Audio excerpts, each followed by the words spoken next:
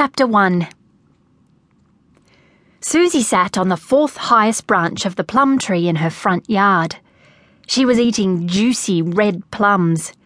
The tree was thick and leafy, and nobody could see her. That was the way Susie liked it. Susie was the shyest girl in the school. She hardly ever spoke to anyone. Sometimes she felt like a mouse that no one saw unless she squeaked. But when no one saw her, then they didn't pick on her either. Except for Max. Susie liked to sit high up in her plum tree and pretend she was a surf lifesaver. She stared out across the crashing waves with the smell of salt tingling her nose. She was waiting to save somebody and become a hero. But Susie couldn't even answer the teacher's questions in class. Her face would turn bright tomato sauce red, and her voice would come out in a funny croak. The other kids laughed and laughed. So she stopped trying. Susie's leafy seat was safe. The plum tree grew right next to the fence and hung over the footpath.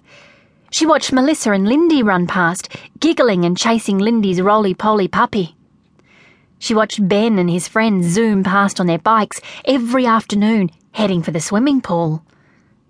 Susie's tummy was full of plums, and she was just thinking about climbing down when she heard voices. She froze and held onto the branch tightly. It was Max and his friend, Luke. They were the ones who pulled Susie's hair and threw her school bag over the fence. In her head, she called them fat toads. They stopped right under the plum tree. "Want to climb up and get some plums?" said Luke. "Oh no," thought Susie. "They'll find me." "Nah," said Max. "I'd rather buy some lollies. Besides, this is Susie Loser's house. They're probably all rotten." "Yeah," Luke sniggered, "or poisoned." Susie felt like dropping a bucket of squashy plums on their heads. "So, can you get the rope from your dad's shed?" asked Max. "Sure can. It'll be great. Stupid Ben'll go flying off his bike like a rocket to the moon." "We'll do it tomorrow," said Max, "on Robinson's Hill, near the bottom where we can run away down the big drain."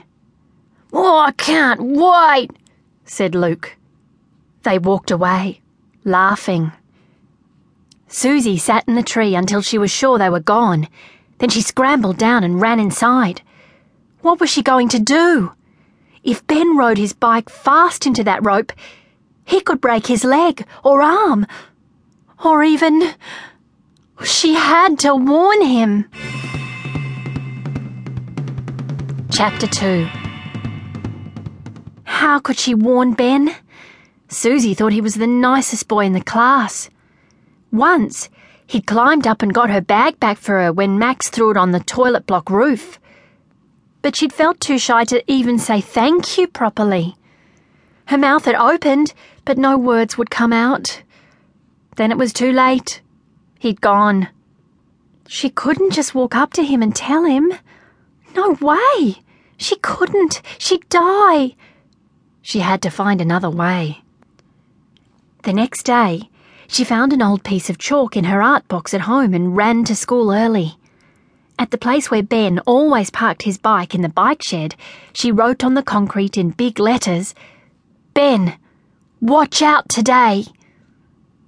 Before she could finish, she heard someone coming. She scurried around the nearest corner. It was Ben and his two friends Jamie and Azam. "Hey, look, Ben," said Azam. "A message for you." "What does it mean?" asked Jamie. Ben shrugged. "Dunno. It sounds like a horoscope." "Probably one of those dumb girls," said Jamie. Ben looked at the chalk words and frowned. "Very weird," he said. "Forget it," said Jamie. "Let's go." They raced off to kick their football around before class. Susie felt like crying. It hadn't worked.